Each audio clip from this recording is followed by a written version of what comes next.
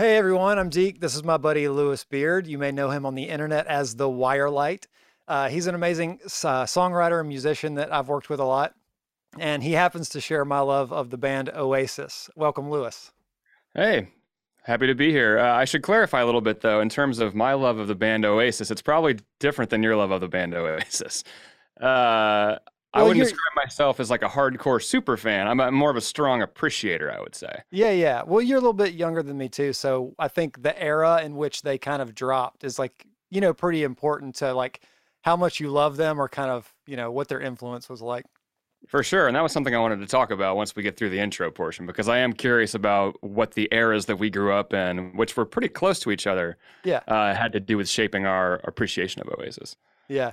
So, as you can guess now, I asked Lewis here to do this thing with me because I do have this love affair with the Gallagher brothers, Noel and Liam, and they're effectively the band Oasis. There have been many other people in the band over the years, but they're kind of the heart, soul, and ass of the band Oasis. Well put. Yeah. But their band was like prolific in the 90s. They produced some of the most iconic and memorable songs of the decade. I don't think anyone can deny that. And they weren't a grunge band, which is kind of crazy that that whole era was defined by grunge rock. But Oasis was one of the most selling bands of that decade. And they were not even close to grunge. They were a totally different genre of music. I think they Um, almost describe themselves as like anti-grunge, right? Is that the way they look at it? Britpop as a response to 90s grunge and Nirvana and that kind of thing? Well, I watched a couple of documentaries to kind of prepare for this, and there's a quote from Noel, who's, kind of the main songwriter, kind of the force behind the band. And he says that his goal was to knock Phil Collins off the charts. Really? So yeah, so I think in the early 90s, Phil Collins was still, he was kind of the powerhouse from the late 80s and was probably in Britain a way more popular, probably had lots of number ones in Britain. I mean, he did well in the States too, but I Sure. think at that point, you know, that Noel was like super like anti 80s, that whole thing, which I really appreciate. And the funny thing is, which I think we'll get to later, is that I think Noel's newest record sounds more like Phil Collins than it does Absolutely. Oasis. It all comes full circle. Yeah, I feel like Phil Collins is a much different target to try and take down than Kurt Cobain and Nirvana. Right. Yeah. But, either way, I think that Oasis, they had a great decade of music where they just had number one after number one, huge selling records. And then even kind of later in their career, kind of like the last 5 years or so, 6 years, they still put out really good records. And in my opinion, their records started to sound good. Like they actually started to have good production, good engineers, and they had great songwriting. And Liam actually started to write more songs. And and so the sound changed, and I don't think they were doing Wonderwall kind of hits anymore. But in my opinion, their catalogs are just full of great songs. Totally. It's kind of why I like them so much, is because I'm a fan of artists that can consistently create music that's good, not just have a couple of songs that are, big hits with good melodies and then a bunch of filler garbage. And I think that they did that really well. And now Noel kind of never stopped. Liam, when Oasis ended in like 2009 ish, I think, basically Noel left the band, and then Oasis became the band BDI effectively. Everybody else was the same, and they put out a couple of records that didn't do so well. And Noel's solo project actually did pretty well in the Hmm. early days. But since in the last like 3 or 4 years, Liam has had this comeback kind of career that started where he's gotten, these producers and songwriters to work with him. And in my opinion, he's putting out some pretty kick-ass records. He Um, is, yeah, and it's interesting that like at this point, I guess they've had enough time on their own to really kind of become the full versions of themselves, right? So Liam had to kind of had this false start with BDI that like didn't really work out all that well. Although I think it was interesting what he did with BDI. Like he had the whole team of Oasis, and then decided to work with some really interesting producers, I thought. yeah, And some of the songs that came out of there, I thought, especially when he had Dave Sitek, I think is how you say it, Sitek, uh-huh, from TV on the radio. I think these songs almost sound like TV on the radio songs by way of Liam Gallagher, which is cool. yeah, Uh, but it wasn't ultimately all that successful. But yeah, the current Liam output really feels like he finally has gotten the correct army of people behind him to put out what is good Liam music. Yeah. Did you have an opportunity to watch that Liam documentary? I did, and it was interesting. I mean, it definitely felt like a little bit of a puff piece. Like I think it was very Yeah. Oh, pro yeah. Liam, very anti Noel. Yeah. I think they maybe mentioned Noel twice in the whole hour and a half documentary, which is really interesting because I feel like it's a major focal point for Liam and what he's doing. But we're not going to talk about that as part of this documentary. But yeah, it seems like he had some major nerves coming out of Oasis's breakup in 2009 and then BDI not doing well. And he could have very much just quit making music in whatever year that was, 2014, 2015, but decided to kind of come back to it and give it a second try with all these other songwriters and stuff. And it's worked out pretty well. Yeah. It seems like, and again, and this is from that documentary, but it feels like that I guess, met this woman who's his manager, and I guess like I don't know if they're married now, but his partner effectively. And I think she encouraged him to do this, which is really interesting. I think that, again, like you said, it's a puff piece. All documentaries are a puff piece to some degree, like there's some bias. But I think that one thing that I took away from that documentary is that I think that Liam did kind of get a dose of humble pie. Like Liam and Noel Gallagher are probably the two biggest egomaniac musicians on the freaking planet, Absolutely. and that's kind of another interesting thing about how much I dig them is that I kind of despise that egoic, way that musicians, rock stars, like I've always kind of hated the Jim Morrison effect. Everybody wants to be like a drug addict womanizer. I'm like, that's not cool. Just write good music, But they do it so authentically. Like they truly are these people and they are unabashed dickheads and they can't turn it off. Yeah, it's really interesting. And it's kind of this weird paradox with me because it's like, you'd think I would hate them because of this. But I kind of see through their bullshit to a degree. I kind of see when you listen to the kind of music that they write and the lyrics they write and how they sing those songs, like you can't be a shallow piece of shit to do that. It actually requires something deeper to do that. And I think that's what I connect with, even though I think I would never want to be in a room with either one of them. I'd never want to talk to either one of them. It would just be like awful. There's a moment in that Liam documentary where he meets Chris Martin from Coldplay. And I can't imagine two more like diametrically opposed people trying to have a conversation. I'm sure Chris Martin was like, this fucking sucks. Like I can't talk to this guy. Right. Like I'm going to get beat up if I say the wrong thing. Yeah. But yeah, I totally agree. And I think there's a certain lack of self-consciousness maybe that, especially in Liam's music, I feel like a lot of his lyrics in the latter day Liam output are very geared towards commenting on Oasis or commenting on Noel.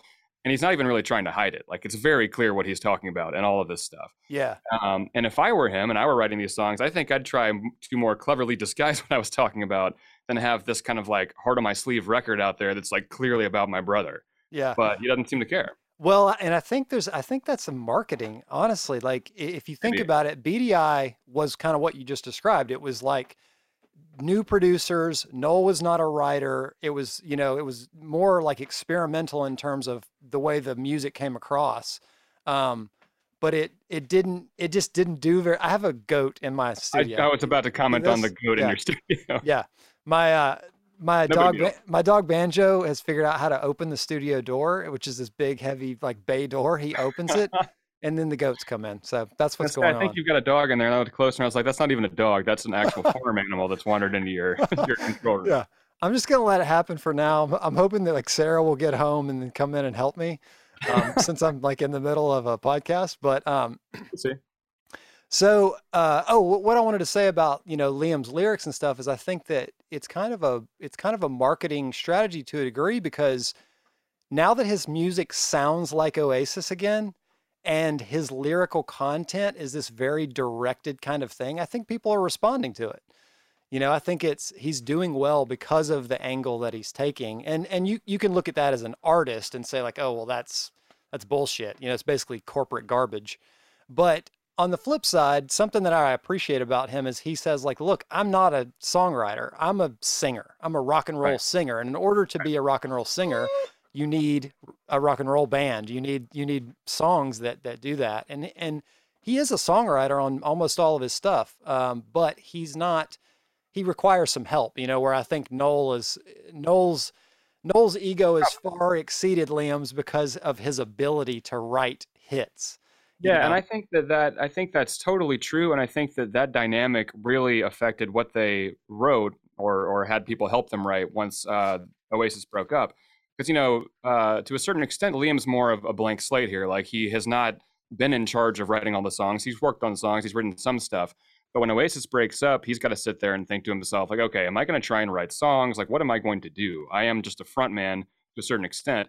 And I think that being a blank slate there really helped him in some ways at first because he got to lean on other people and like he found interesting people to lean on through Lily White and Dave Sitek and stuff. Like that's an interesting direction for his music to go.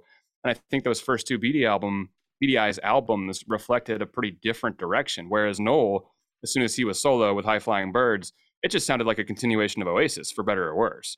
Like a few totally. tweaks to it. Like, I mean, I think Noel, if there's any change, if there's any difference, it's that he's got more of like the word I can think of is rollicking, like kind of this like rollicking beat thing that he does for a lot of his songs. Yeah, I think that there's more psychedelics to it as well. Yeah. Like and something that we can talk about a little bit. Is just kind of the history of the band in terms of band members and like players and stuff. Like Oasis always had shitty drummers.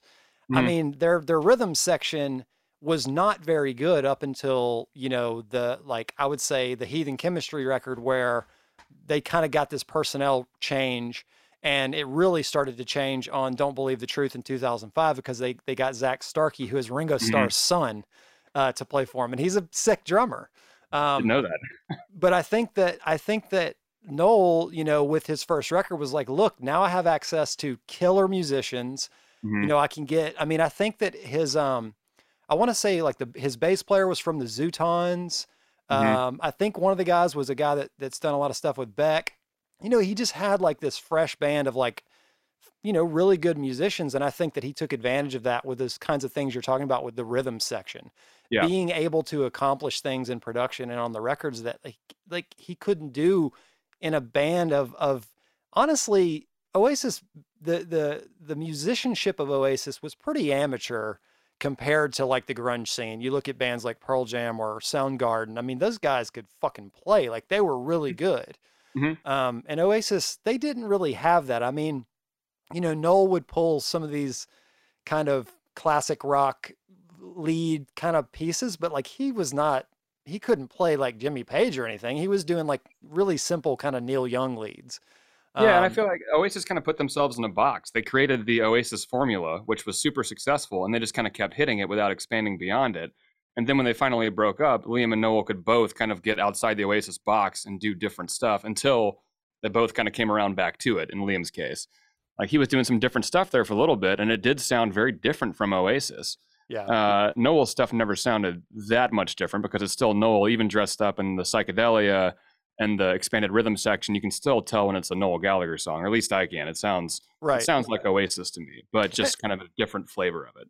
And just to kind of go back here and set this up for anybody who's listening to this that's not like really familiar with Oasis, basically the band started with Liam, who is the younger brother, the lead singer, um, him and the other guys in the band, which were basically in the band for most of the early career for, up till like 2000 or so. But the band started and Noel was not in a band. Noel was actually a roadie for some, no name band from England at the time. He was like a drum tech or something. And, he was kind of like a closet songwriter, like a lot of people are. You write songs, but you're not really pursuing like an ambition of like trying to become something. And kind of so the way the whole thing started was, Noel got home from this long like year tour or something, and his little brother has this band that's like making noise, and he's like, fuck that, like I want to be in this band. And more than that, I think that, they wanted him in the band because they knew that he was a songwriter. And so really the incarnation of the band was actually this kind of really beautiful brotherly love story where you've got these two brothers that kind of do respect each other, and they're like, wow, this could be something really cool. And as Noel says in the Supersonic documentary, he says that once he heard his song played by a band, it was over. It was like, this is what I could be doing. And I think at that point he kind of said like, look, I'll be in the band, but I'm writing the songs, and I'm directing the ship. And he basically did for their entire career. He's a producer on every single record. He wrote, I would say 90% of the songs for their entire career. There were probably around 2000, Liam started to get some songs on the records. And then when they got, I think I call him Jim Archer, but I think he goes by Gim, which is a interesting name. But, and Andy Bell, those two guys joined, and they're on Heathen Chemistry, Don't Believe the Truth, and Dig Out Your Soul. And they are really good musicians who played with a lot of other like known, British like acts. And I think there's like a massive like chopper going by. Like I feel like Be Here Now is about to start. Like that's like the chopper. My dog just started barking. The doorbell just rang. I don't know what the fuck's going on. The opening of the record Be Here Now though is like a helicopter like coming in. Yeah. But anyway, so the kind of what happened with the band though is you had them starting the band like that, and then changing personnel over and over and over. And the history of the band is like Liam and Noel basically just were always fighting. Liam was this frontman egomaniac who would say the worst stuff on camera. He would offend people. He would talk about how much better they were than everybody. And Noel was always taking offense to that, which is so interesting to me because every time I've heard an interview with Noel, he does the exact same thing. Exactly. Yeah. There's no difference between the two. Yeah. It's like they both act like that. I think Noel was maybe more concerned in the early days of trying to succeed before he acted like that. Where before he realized that like Liam's antagonism could be harnessed as like a marketing tool, because it really did end up becoming like part of the whole Oasis persona. Totally. That's something I was going to say is that, I think if there's one band you can point to that Oasis, sounds like or ripped off or emulates, it's the Beatles. But I would say that Liam's love for John Lydon, who is Johnny Rotten of the Sex Pistols, that's where the attitude of this band came from. That and probably, attitude. The sneer. Exactly. And I think that actually really did, especially in that era, like in the 90s era, cocky rock stars were succeeding left and right. It was like, oh, you're an asshole? Let me give you $5 million to make a record. It was.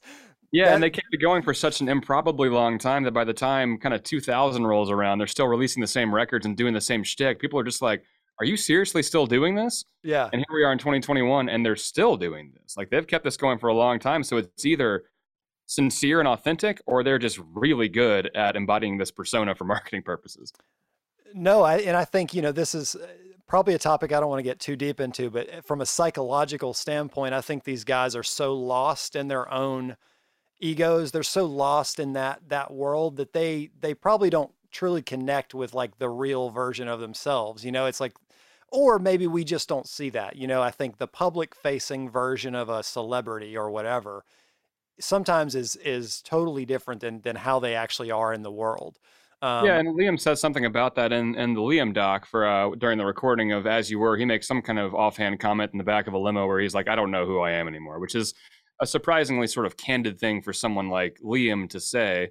Obviously, this remains a puff piece. Like, who knows if this is a sincere emotion or not?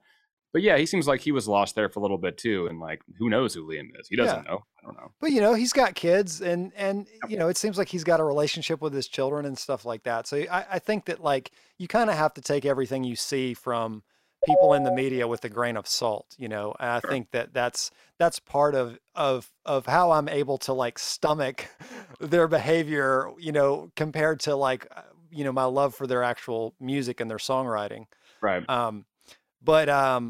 So anyway, I guess just as, time went on and they were kind of fighting and stuff, and then they would get different members in the band. And in my opinion, the record started sounding better. And I do think the music changed a little bit towards the end. I think that they were taking more direction from producers and stuff like that. They were actually trying to kind of get a little bit outside of the, Don't Look Back in Anger is basically like the skeleton for every song we're going to write from the moment it came out in 95 to like early 2000, I was going through a lot of their like most streamed songs to get ready for this conversation, and my note for every one of those is sounds like "Don't Look Back in Anger." Sounds like "Don't Look Back in Anger."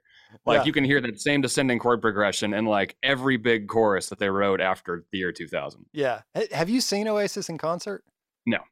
So I saw them back when Lakewood Amphitheater in Atlanta was still Lakewood Amphitheater. I don't know what it's called now. I think it's like Hi-Fi Buy. It's probably something totally I've different been now. to it since it changed. It's the same vibe, but yeah, it's not Yeah. Lakewood anymore.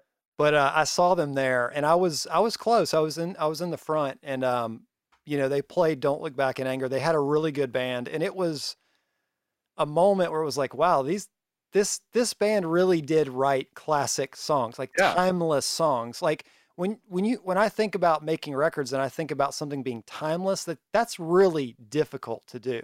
Mhm. Any era. I mean, I think you could even take Nirvana and say like, will that really be timeless in 30 more years? Mhm. I don't think Smells Like Teen Spirit holds a candle to Don't Look Back in Anger in terms of just being a timeless song that anyone could listen to and appreciate. And I think that's partly because, I was talking about how Oasis created their own formula and boxed themselves in, but I think to a certain extent, because they were so limited, it's just like the band members and these organic instruments. They're not doing a lot of crazy studio experimentation in that era.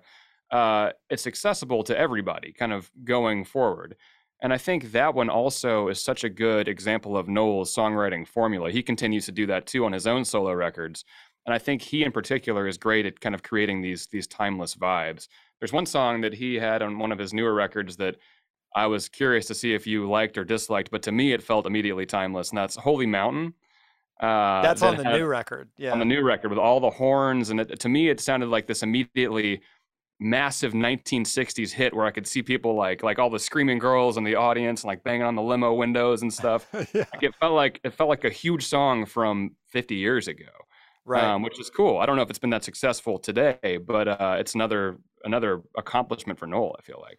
Yeah, it seems like, I feel like Noel's records have kind of, because he kind of picked up where Oasis stopped. He never really stopped putting out music. And like you said, the very first High Flying Birds record sounded like Oasis, Right. but maybe a little better, honestly, in some ways, like just as far as like the musicianship and that kind of thing. But he started to experiment as his records went on. And I think that they didn't do as well. His experimentation from a commercial standpoint, they didn't do as well.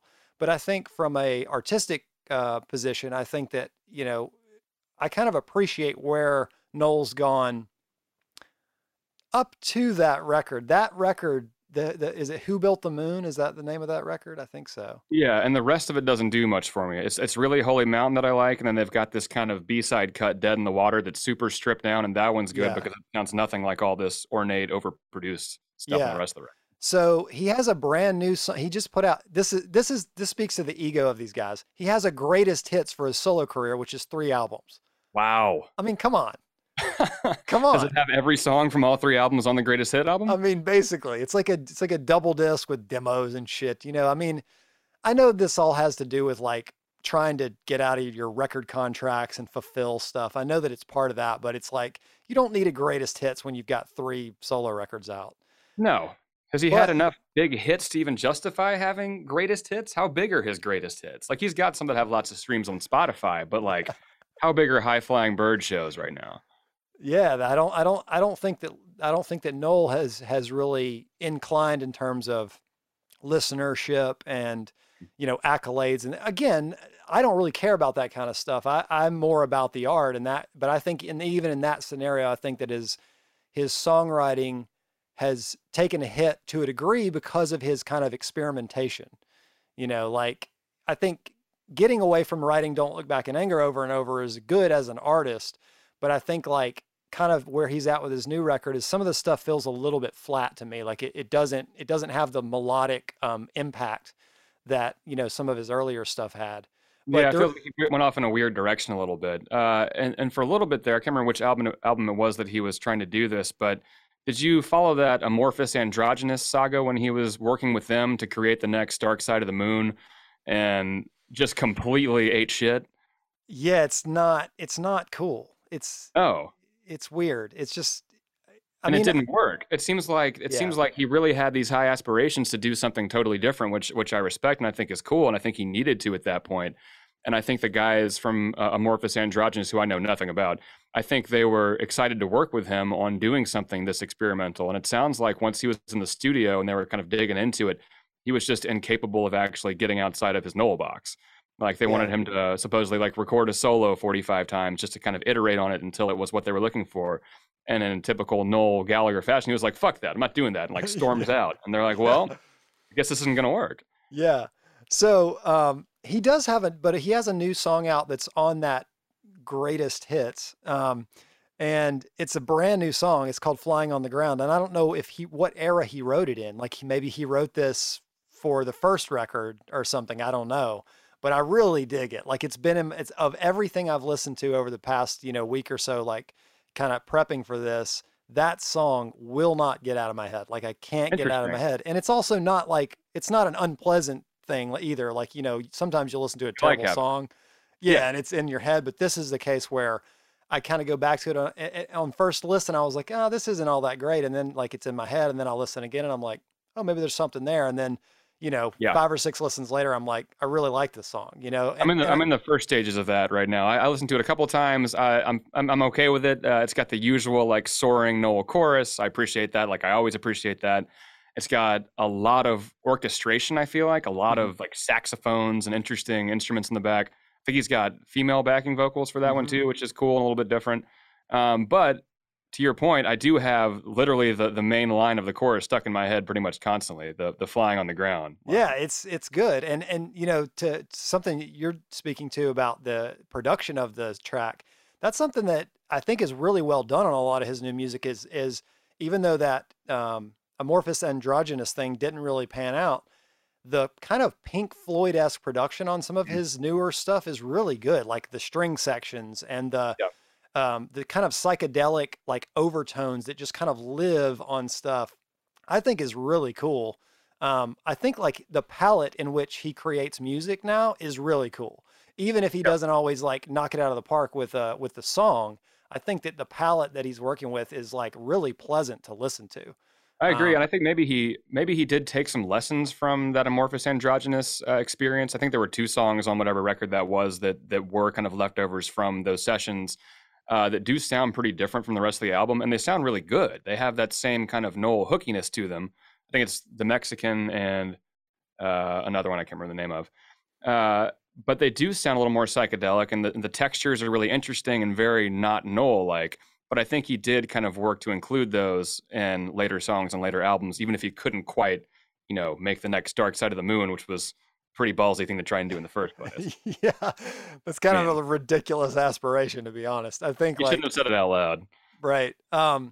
So let's kind of like start looking at kind of what, we're talking a lot about Noel and what he's doing now. I want to talk a little bit about Liam because I think that, he's kind of more current like with his restart, like he had Mhm. some downtime where he wasn't doing anything and by his own words kind of was thinking that he wasn't ever going to do anything. Right. And in the past 3 or 4 years, he's put out 2 solo records. The first of which is As You Were in 2017.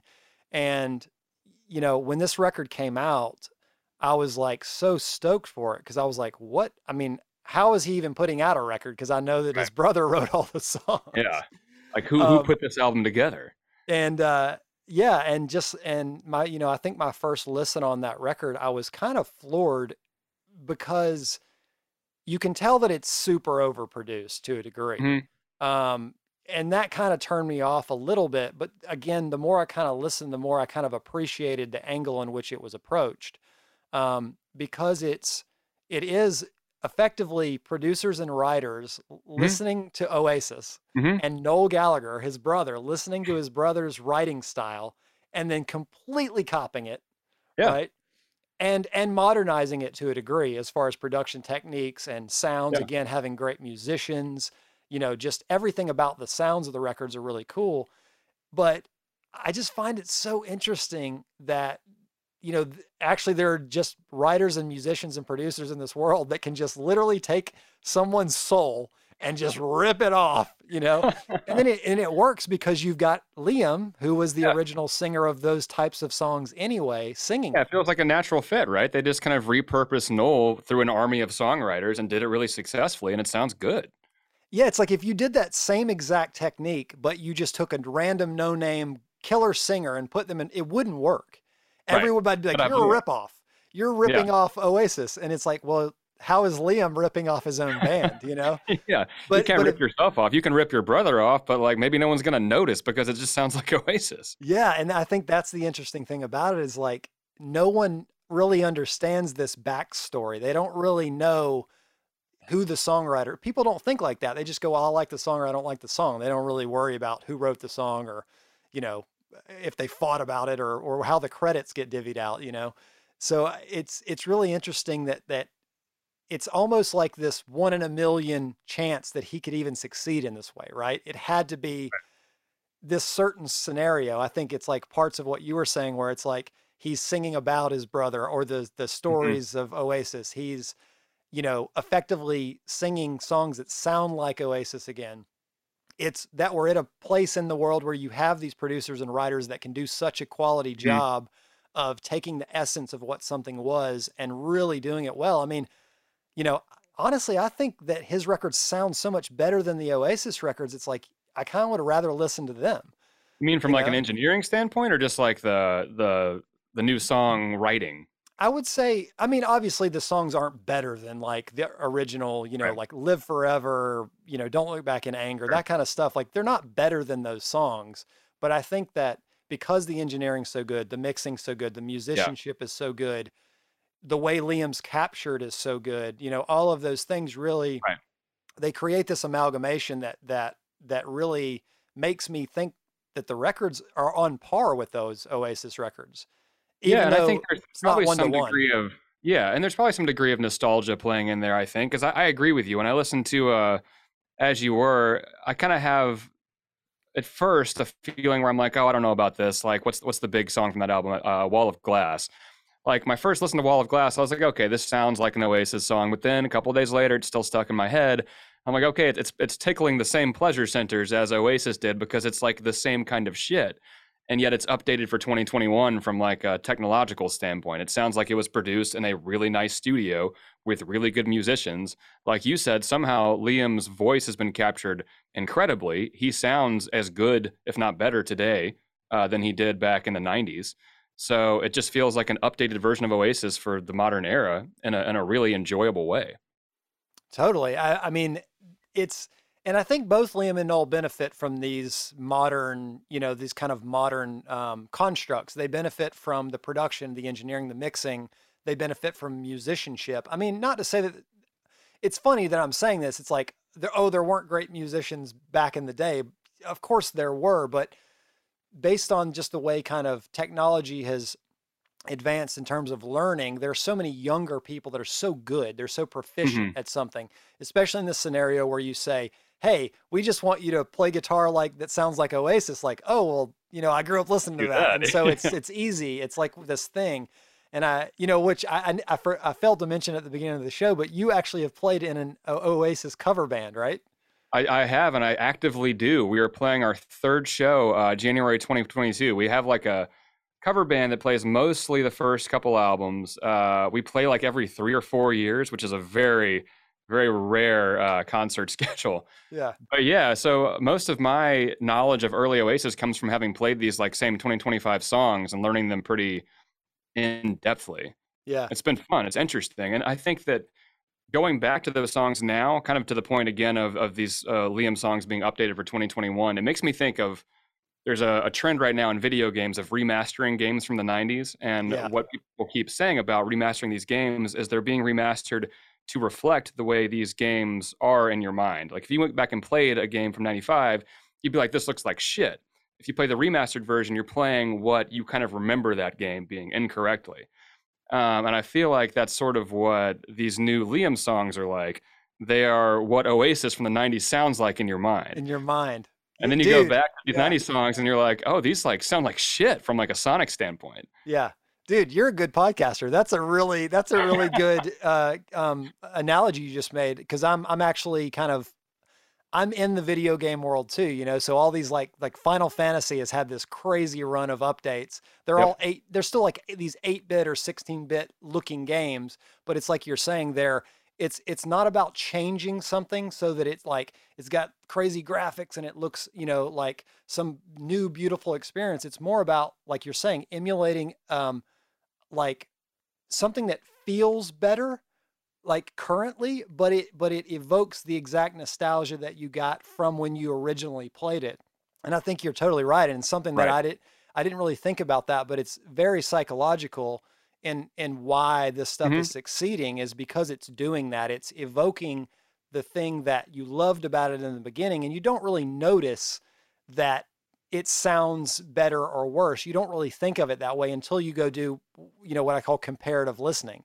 If you listen Hmm. to the Supersonic, you know, like Rock and Roll Star and Live Forever and all those songs off Yeah. Definitely Maybe, they are a fucking shit show. They Like, are sludgy as fuck. Yeah. yeah, that, you know, and it took them a long time to get that record made because they kept getting different engineers and different Hmm. producers, and the label, you know, the label people weren't happy with it. And I think there was at a point where Noel said, I don't care, just put out whatever we made, which is so like, how could you be nonchalant about your very first release on a major label record deal? It's like, Because they're the Gallagher brothers, man. They don't give a shit. yeah, they That's don't the whole care. thing. Yeah, that's one of the things from listening back to Definitely Maybe. Who was this the producer of the first two or three? I think they keep the same guy for a little while, right? Yeah, Owen Morris, I think, is One Morris. is the person that's credited as who really kind of brought it together. He kind of Right. took these different things from different sessions and kind of made it work. And he's credited on What's the Story Morning Glory too, which is you know, probably one of the most massive records of all time. Yeah, and so that's what I It's wanted to talk about for a second. I think it's really interesting going from Definitely Maybe to What's the Story, because to me, even though they have similar kind of production qualities, they're pretty different records. The first one is like very anthem rock heavy. To me, it feels like, as we already mentioned, it's pretty like sludgy in terms of engineering. Like it just sounds like this massive wall of sound and like distorted, overdriven guitars. And I feel like Oasis at this point, maybe due to their drumming not being that great, they just pick a beat and they would just like hammer that beat for 3.5 minutes, and right. there's no dynamic range to anything. Maybe the best representation of that is the song Columbia, that's like 6.5 minutes of this like disco beat, and like a tambourine comes in every now and then goes away, and it's fun, but it's like, what is this? And then they get to What's the Story Morning Glory, and their two biggest songs, the two most massive Oasis songs ever, maybe, are Champagne Supernova and Wonderwall, and they're both acoustic ballads. And then Don't Look Back in Anger is a piano ballad. Yeah. So it's an interesting dynamic that they shifted there somehow. Yeah, you know, I know that the first record, the reason that it sounds the way it sounds is because they were trying to capture what the band sounded like live, right? Like the reason they Sure. got signed, the reason everybody loved them in 94 was because they just had this sound on stage, and they could never get it captured basically. And so Right. definitely maybe just ended up being kind of the best they could do to capture that live sound. I think once that kind of did well, you know, I think that kind of when a band does well and then they kind of advance in like how they do studio recordings, they have access to better studios or maybe better engineers and that kind of thing, you can actually kind of think about the intricacies, the nuances of your songwriting a little bit more. Yeah. Where that everyone's first record, most people's first record is like a stage banging. You know what I mean? It's like, we're a band, we wrote this in the room, and this is what it feels like. Almost no one's second record ever sounds like that first record. Because the Be- first record, you've probably been playing these songs live for 4 years. So like all you have to record is these songs that you've been playing live. So you just take them straight to the studio and capture whatever that magic was. Exactly. And I think on the second record, obviously the follow up was only a year later. Yeah. You know, which I'm sure that a lot of those songs were written, you know, kind of maybe some of them were even written during the Definitely Maybe sessions, or they were playing some of those out at their shows live before they even did that first record. It's a possibility.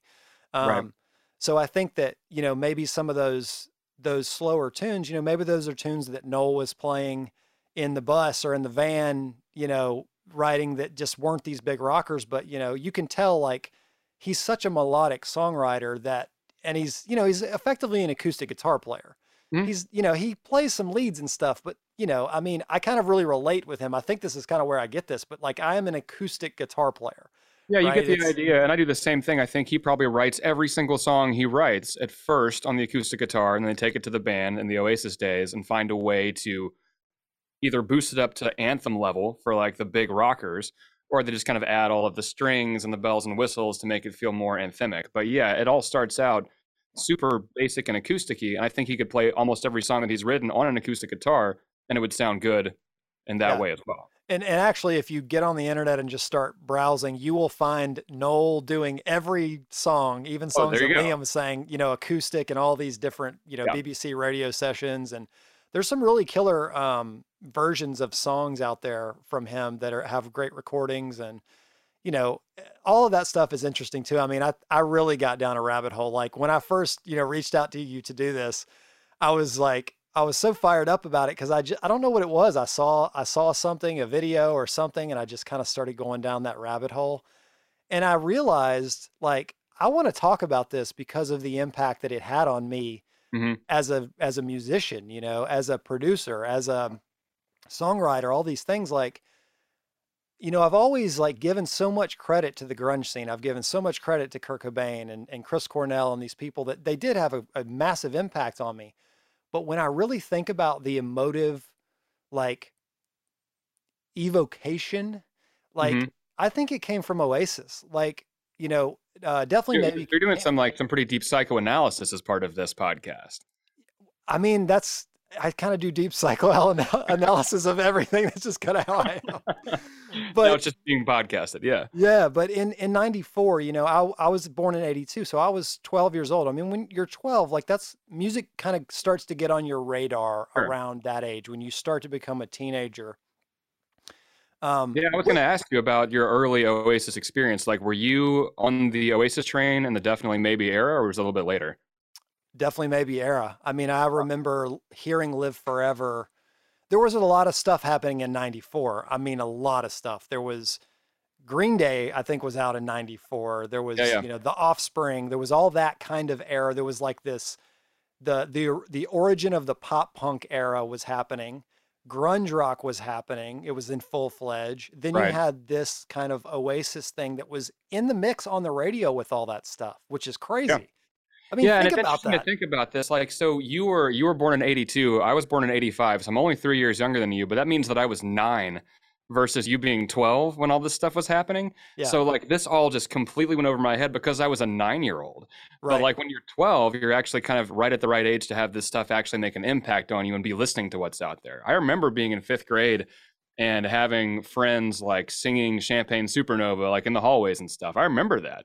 Wow. Uh, but I was still such a little kid that like it didn't make much difference to me. I listened to whatever my parents put on the radio at that point, which was like country and oldies.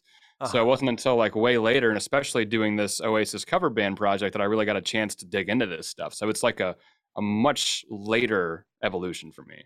Right. Yeah, that's interesting. I mean, I think for me, I think I've come to this realization or I've convinced myself of this, one or the other, but it's like I think that Oasis probably had the most fundamental and a fundamental impact on me of any band, any band, That's big. like even more than the Beatles, which is a blasphemy to say, I but can't it's believe you're saying it.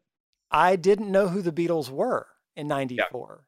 Like you just kind of said that was something that's interesting that I didn't know, but I didn't grow up with like the Beatles and rock and roll. My dad's a carpenter. I would go down to his wood shop and he'd have top 40 country on. That was what I There you listened to. go. I Yeah, me mean, too. So like I kind of assumed you did grow up with that stuff based on kind of the Deke persona. yeah, no, I mean, I think if some, I bet Garth Brooks had more of an impact on me than probably anything in rock and roll. I think when I That was might be our really, biggest overlap then, Deke. I listened to a buttload of Garth Brooks as a kid. yeah, that's really interesting. But I think one of the reasons that I wanted to talk to you about this is because I think we share some of these melodic and structural sense when it comes to songwriting, production, arrangements, how a melody is delivered and that kind of stuff. I think that we really share, some similarities in how we think about that stuff. And I think it's an Oasis style thinking.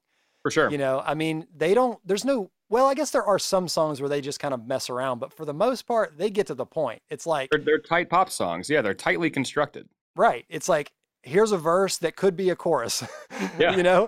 Here's the chorus, which is incredible. Here's a post chorus that's better Yeah. than the chorus. And here's like 10 more hooks just for fun. Like, enjoy these hooks. right. And we're going to throw a piano melody in that's never going to get out of your head. I mean, Yeah. and it's, when you think about stuff like that now, you think about, modern pop, you think about, Billie Eilish and Katy Perry and all this that kind of world.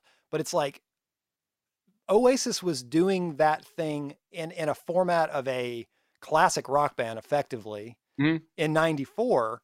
And, they're not bubblegum by any means, but, my version of pop is the Beatles. It's like the Yeah. Beatles are pop music. I mean, they were the pop of the 60s, but it's something that is, in my mind, is delivering melodic hooks and, arrangements that evoke kind of an emotion behind those melodic hooks. And I think Oasis does that probably better than anybody from that era. And it feels like almost unfairly, like that whole kind of setup went out of fashion at some point. Like for a long time in the bands that I've been in and my own songwriting, people ask you like, what genre of music do you make? Which is such an unfair question. There's no answer to that. Or like, what do you sound like? I don't know what I sound like, but I know what I try and do. And it's exactly what you just described, which is just like memorable melodies, catchy hooks, like tight pop songs, everything done with intention, things along that line, rather than kind of like long, meandering, experimental type stuff. I don't know what genre that is, but it's what Oasis is doing too. And it feels like around like 2000, what they were doing maybe was not like cool anymore for a little bit. Although in a sense, Oasis is very evergreen. Like what they're doing should apply forever and be enjoyable to everyone forever. And I think that that's kind of becoming clear at this point. But like by the time I was in college, I think they were releasing Standing on the Shoulders of Giants in 2000. I mean, I wasn't in college yet, but like there's a long blank spot for me in Oasis where I was not paying any attention to it. But going back and listening to those albums now, I appreciate them just as much as the earlier stuff, the songs that I like on there, because it's the same thing. Like the song Lila, I'd never heard before somehow. Oh, wow. That song's incredible. I love Yeah. it. And like that will be one I'm listening to for the next 6 months because this is like a new Oasis song for me. Yeah. And so yeah, I mean they were consistent. They kept hammering on this same setup and did it really well for a really long time, which is cool. Yeah, totally. And I think honestly that's what people want of a band. Unfortunately, I think that, these bands that try to reinvent themselves a lot of times, with the exception of Radiohead, fail miserably at that because once you've identified yourself as something, people just want that over and over. And so I think smartly, they did that. I really don't have a problem with that as long as the songwriting is good. What I don't like is when somebody rips themselves off, but they don't have any other perspective to add, right? It's like, Right. I wouldn't say that like all of their, even though like we said that like their songs are kind of like trying to do Don't Look Back in Anger over and over, there's always, it's not like they're ripping off their melodies, like they're writing new melodies that are still good. They're still like, they're still memorable. And I think that it's this fine line, something else I wanted to talk about was like, there's these bands that are derivative, right? We're kind of in this era right now. Like it's the same thing with video games. It's like, or movies, like we're trying to recreate all the stuff that everybody liked. Right. And bands are doing the same thing. So there's all these derivative bands. Actually, you posted something about going to see Dawes play the other day. Mm-hmm. And I love the first two Dawes records that were produced by Jonathan Wilson in Laurel Canyon. I love those records. I love them. I love the way they sound. I love the songwriting, the singing. And they're so derivative. They sound like Jackson Browne. They sound like, all of that era, Easy early listening 70s. soft rock. Yeah. But they do it so well, and they do it with an angle that makes it feel authentic, right? And I think Dawes does that very well, and I think Oasis also did that very well.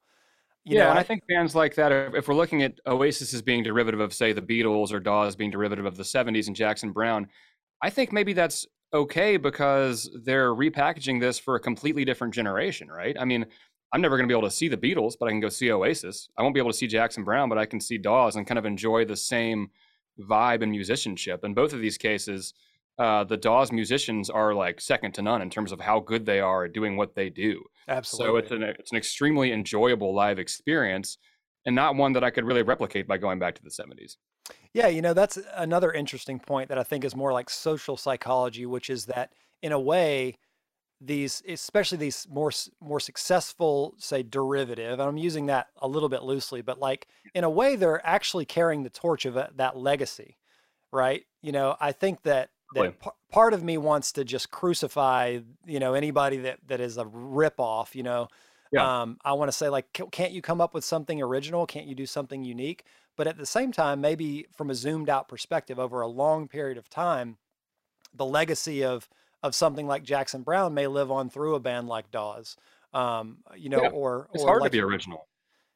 yeah, it is hard, and I think that the trick is to do it in an authentic way, right? Is to Yeah. actually understand the essence of something, and you're able to create something in that space with that essence without actually like stealing their melodies or stealing their, you know, Right. I think that's where I draw the line is like, don't just steal somebody's stuff, understand them so well that you're able to kind of work in that space. And I've got a great counterexample for you of someone who's doing this wrong, and it's probably off your radar, but Olivia Rodrigo, who is like one of the biggest streaming artists right now. She's like a teen pop sensation. She had Driver's License last year, which was like billions and billions of streams. She has had to give out writing credits to a lot of artists from a lot of different genres from the past like 20 years. Like they've all come calling to be like, "Hey, Olivia, we like the song, but like you clearly ripped me off." And she's like, "You're right. Like here's the credit." Yeah. And so she's just doling out writing credits. And I think maybe she does write some of her own songs, but she's working with a team of pop writers, and she's repurposing songs that were already very popular and kind of reselling them back to people in 2021. And the songs are enjoyable. I mean, for the same reasons the originals were, but it doesn't feel like an authentic recreation or an authentic attempt at making something new, you Right. know? Yeah, I think there's a lot of that going on where it's like because you have so many different kind of machines moving at the same time. You have an industry machine that's effectively just trying to make money, and then up and coming musicians and songwriters and stuff, they're just trying to get on the ride. Like, how Yeah, do I get yeah, on that ride? How do I become famous or sure. whatever? And I think, and unfortunately, I think what falls to the wayside is the artistic part of that. I think even somebody like Dawes, I mean, they can sell small rooms, but I don't. They're not going to become like the next big hit band. I think that, We're not in danger of breaking out. No. yeah, I think that, and even they are trying to do things that are a little more experimental for them, I Mhm, think, than what they did in the early days. sure. Um, but I think with getting it back to Oasis and kind of them being a derivative band, I think they are like maybe one of the first super derivative bands to succeed. Like they just stole from the Beatles effectively, right? Like Yeah, you listen to sure. these certain ways that melodies play out in the songs, like small like tailing runs or the way the piano walks move in an arrangement, and you're like, oh, that's Let It Be, that's Hey Jude, or that's whatever. In the case of Liam Gallagher, he says flat up, I am trying to sound like John Lennon. Oh yeah, yeah, and he does a very good job of it. I mean, he Yeah, sounds just like, and they use a lot of the same sort of, I think, transitional chords. What I think of is the Oasis chords, which are that E minor seventh and the A suspended. That they're all over right. everything, Yeah, and Beatles use those too. I mean, but you just don't think about it because Oasis packages these in giant anthem rock songs, right. whereas the Beatles didn't. Right. There wasn't giant anthem rock during the Right. Beatles era. I mean, anthem rock didn't even start until probably 70. In the early 70s, the Beatles were done by 70. Well, So maybe it, that's something to think about too. Like maybe in terms of being a derivative band, until the Beatles came along, like what would you be derivative of? Like maybe the Oasis was the first band to like have the opportunity to look back at something and actually try and pull from it. I mean, Um, this is probably too deep to go, but I mean, really the Beatles were the derivative band because, Paul McCartney effectively would take something like Little Richard, and then that's true. he would write like Lady Madonna, or he has so many influences. Bob Dylan was such a big influence on those guys. When you think of something like Hide Your Love Away or whatever, like Yeah, yeah. the Beatles were taking all these styles from the 50s, from the 40s, even. You think of something like Martha My Dear, it's like show tunes effectively. They were True. they were taking all of these different genres, but they did it better than anybody because they made it so uniquely theirs Yeah. that you don't really point at them and go, "Oh, hey, you're ripping off Elvis there," right? Or you're ripping Yeah, off they whatever, hit the paper trail pretty well, so it feels like something totally new. Whereas Oasis was pretty upfront about it. They, like you said, they even say it. Like they're not going to pretend like it's not the case. They're like, yeah, these are Beatles songs. Yeah, yeah, totally. So there's a couple other things I want to hit on quickly, which is, um, there's all these like different guitar player channels on YouTube and stuff. Some that I watch, people like Rhett Scholl, or there's these really cool channels with this kind of music. And I noticed that like Wonderwall is used like a meme almost. Yeah. It actually is one of the original memes, I think. If you go to whatsyourmeme.com or whatever it is that catalogs memes, Wonderwall is one of the main ones. And I don't pretend to really Wow. I don't pretend to really understand it. I think the idea is that it's like everyone who sits in the hallway of their college dorm and plays an acoustic guitar, if they know nothing else, they know Wonderwall because like that's the one that people recognize. That's the one that's gonna like get you girls, like all the most ridiculous shit. Dude, I picked up so many girls on River Street in Savannah playing Wonderwall. Like, I would like make so much money just like, just sitting out there with a guitar case. Yeah. Dude, you're the meme. You're exactly the meme. You embody it. It's so interesting, like that a song like that, it's like because of popularity, because of how easy it is to play. There's all these different factors that do that. But I think it really shows how timeless the songwriting is. Hmm. It's like another notch to me, even though it's grossly disgusting. Like what, even what meme culture is, I don't understand it at all. But, the fact that Wonderwall has made its way into like household vocabulary almost, Yeah. you think of it that way, like almost anybody knows what Wonderwall is. I mean, Yeah, and it's weird, and I don't.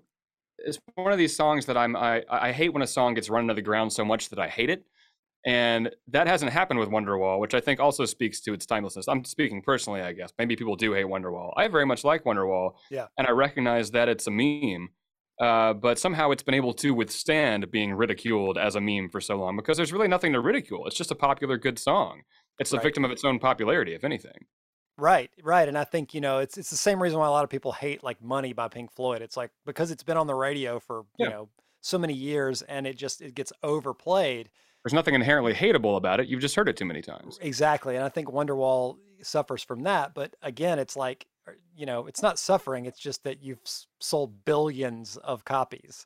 Right. You've made like an impact in that way. And I think like it's interesting looking at them from that perspective of this like massive empire or this, this brand. But for me personally, I think that that's not really how I think of them. I think of them as this emotive, like foundational experience for me where, I'm thinking like when What's the Story came out, I was 94. So I remember it came out the summer that I was about to go to boarding school. Oh, wow. And I was leaving all my friends and it was this like emotional distress. And, I was just like not Wonderwall, but Don't Look Back in Anger was like on repeat. Yeah. I didn't want to hear any other music. I just wanted to hear that song and I just played it over and over. And And it that was probably like, speaks to the role of nostalgia in this a little bit. Like, if you still enjoy this album that much, it's probably partly because of the role that it played in your life at that point. yeah, totally. I think that those songs and stuff, but I think what transcends that is how I feel about what they do now, which is Mhm. like, because there's things that I can look back and go, oh, that, I also liked Goldfinger a lot. It's not, I don't I did like, too. I don't go listen to like Goldfinger and say like, man, these guys are really like pushing the needle. And, I think that, I don't know, man. I ran to Here in Your Bedroom the other day, and it was pretty enjoyable. yeah, that song, that was a big song for me. Here in Your Bedroom was a good one. I Yep. wasn't like super into that pop punk world, but I mean, I have I think I've even mentioned this to you before, but sometimes I think that like Green Day is the modern day Beatles because Hmm. they just everything they do is like so perfect, like Yep. hooks and melodies and all that. Yep. They Um, got it down. yeah, and but I think that Oasis like they not only have their own legacy, but they are extending that legacy of the British sound as a whole, Hmm. And honestly, I think, you wouldn't have Coldplay without Oasis. Yeah, and I think Coldplay at some point has acknowledged that to a certain extent. But yeah, it feels like Britpop as a whole was supposed to have died, I guess, with the advent of like Spice Girls and Teeny Boppers and Backstreet Boys and stuff. But it's almost like Oasis just kind of ignored that Britpop died and just kind of kept doing it. Yeah. So, 20 years later, they're still making more or less the same style of music, and it's still there if you want it, which is cool. Yeah, totally. And one of my favorite bands, Elbow. I mean, every time they put out a record, it's number one in the UK, and it's like, Yeah. and I look at that and I go, hey, there's two things I take away from that. One is that people in the UK aren't dumbasses like people in America. They actually appreciate really good artistic music. And two, Oasis paved the way for that. And if you look at those that footage from the Liam documentary, the stadiums that he was still selling out in 2017, like I don't think that would happen in the U.S. I don't know what his tour has been like over here if he's even had one, but like the number of people that are showing up and enthusiastically singing along to Liam songs in 2017 shows that there's still something working over there. Yeah, and I think he finally, that's something we didn't bring up, which I want to point out, is that Liam and Noel haven't spoken in almost 15 years. Yeah, that's You crazy. know, it's really sad. That was actually a whole talking point that I kind of forgot about. It's like you have a brother Hmm. that's a little bit younger, right? I got two younger ones. Yeah. Oh, but you played in a band with one of your brothers. I played in a couple of bands with one of them. Yeah. Yeah, so that's like an interesting thing. Like, I mean, I'm assuming you don't hate your brother and you speak to him.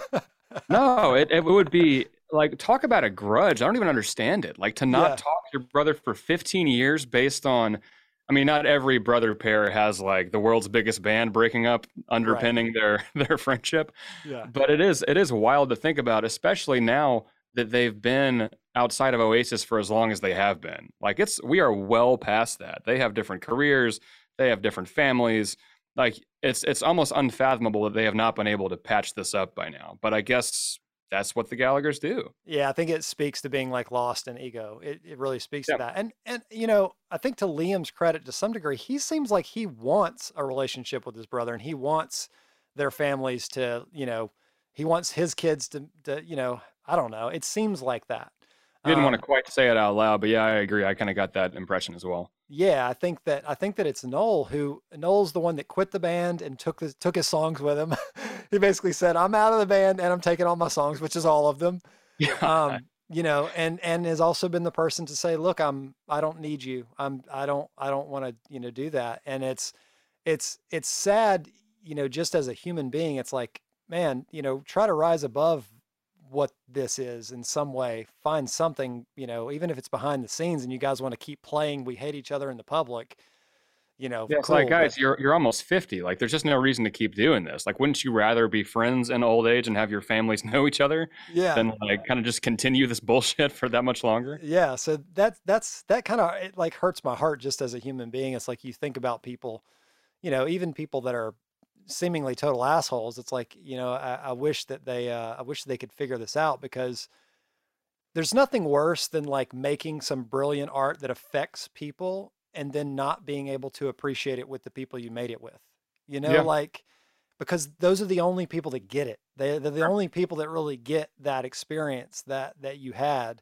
And it's pretty sad that that's kind of the course it's taken for them. But hey, maybe it's the fuel that makes them continue to do what they're doing, which is putting out cool music. I mean, It seems to be. I mean, what do we think the likelihood is of Oasis reunion in 5 years? What if they do make up and they're like, you know what, we're getting the band back together? I don't think that'll ever happen, but I think that, Liam now is in his concerts, he's playing Oasis songs, but he was never legally allowed to do that. They just recently, I guess, were able to negotiate through Noel or the record labels or something, the ability for him to actually perform the songs, which That's interesting. that is interesting. And I think it's also another like reason why Liam's doing well as far as touring is concerned, Play Oasis. because he can do Oasis songs where, Yeah, there's that clip in one of those interviews in the documentary where Noel is being interviewed, and they're saying like, "Hey Noel, so you played some new solo stuff, you played some Oasis stuff," and he's like, "Yeah, I played my songs."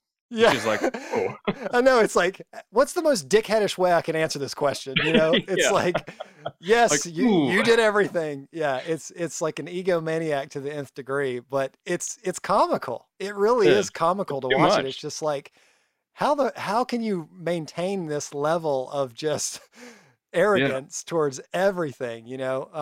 I think that brings us to a good kind of keep the antagonism going final question to me, which is the one you asked at the beginning: who is making the best music right now? Like at this moment in time, is it Liam or Noel who is really putting out the best output? I think my vote's for Liam.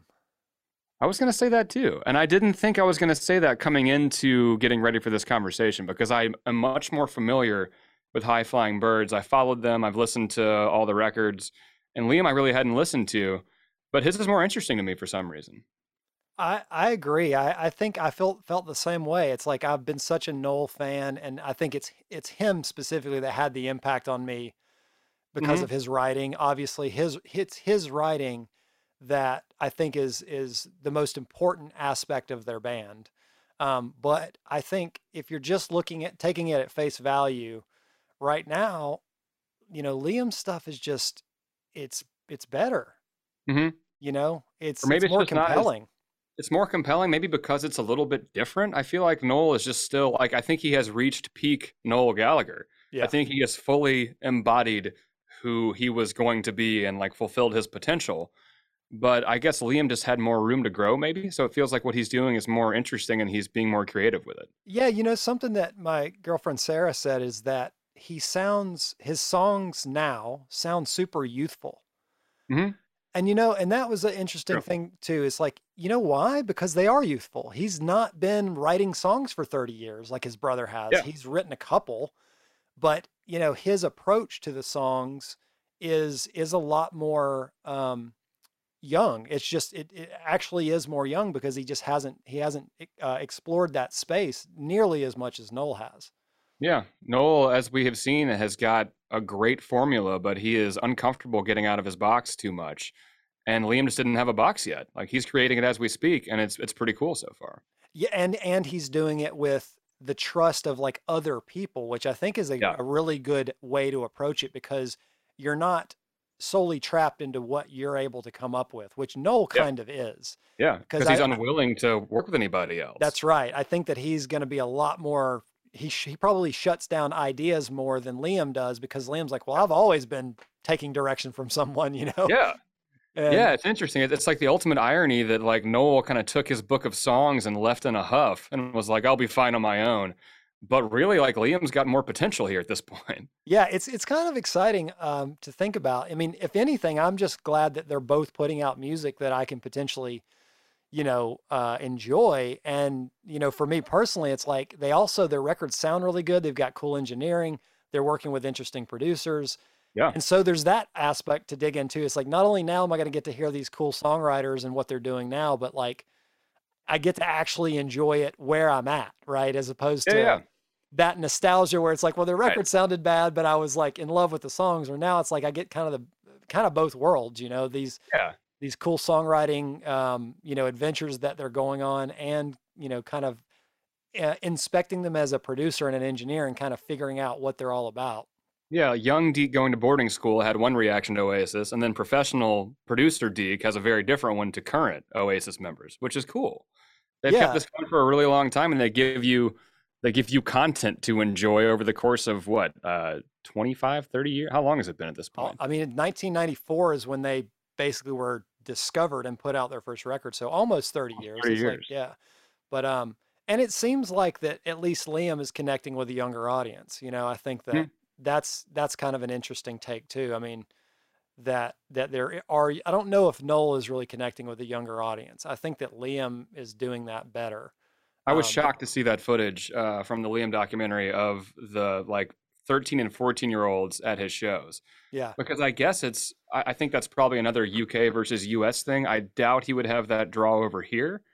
But it right. seems like he's much more of an institution recognized over there where, you know, parents who now have 13-year-olds because they've been around for 30 years are like, "Hey, you got to go see Liam Gallagher because like mommy and daddy really liked Oasis." And they're like, "Cool." Well, yeah, and I mean, you know, people my age do have kids that are, you Yeah. know, teenagers and older even, and I think that like, you know, it's not even that their parents are actively trying to get them into it, but they might have grown up listening to that in the Yeah. household, you know, and so it's similar to this kind of we grew up listening to Garth I Brooks. was gonna say, yeah. Oasis is their Garth Brooks. I think that is a great spot to end on. That Yeah. you know, Oasis has become someone's Garth Brooks, and Is that the takeaway? If that's the takeaway, this was successful. yeah, let's leave it at that. I think like leaving on that note is very interesting. So, Lewis, dude, this was like really fun. I had a great time talking to you about this. Me too. We could do it all day. I think we've covered a lot of good Oasis ground. I'm sure there's more to cover, but that was productive. Yeah, totally. Thanks so much, man. And I hope we get to do something like this in the future. Yeah, let's keep it going. Sweet. Later, man. All right, I'm gonna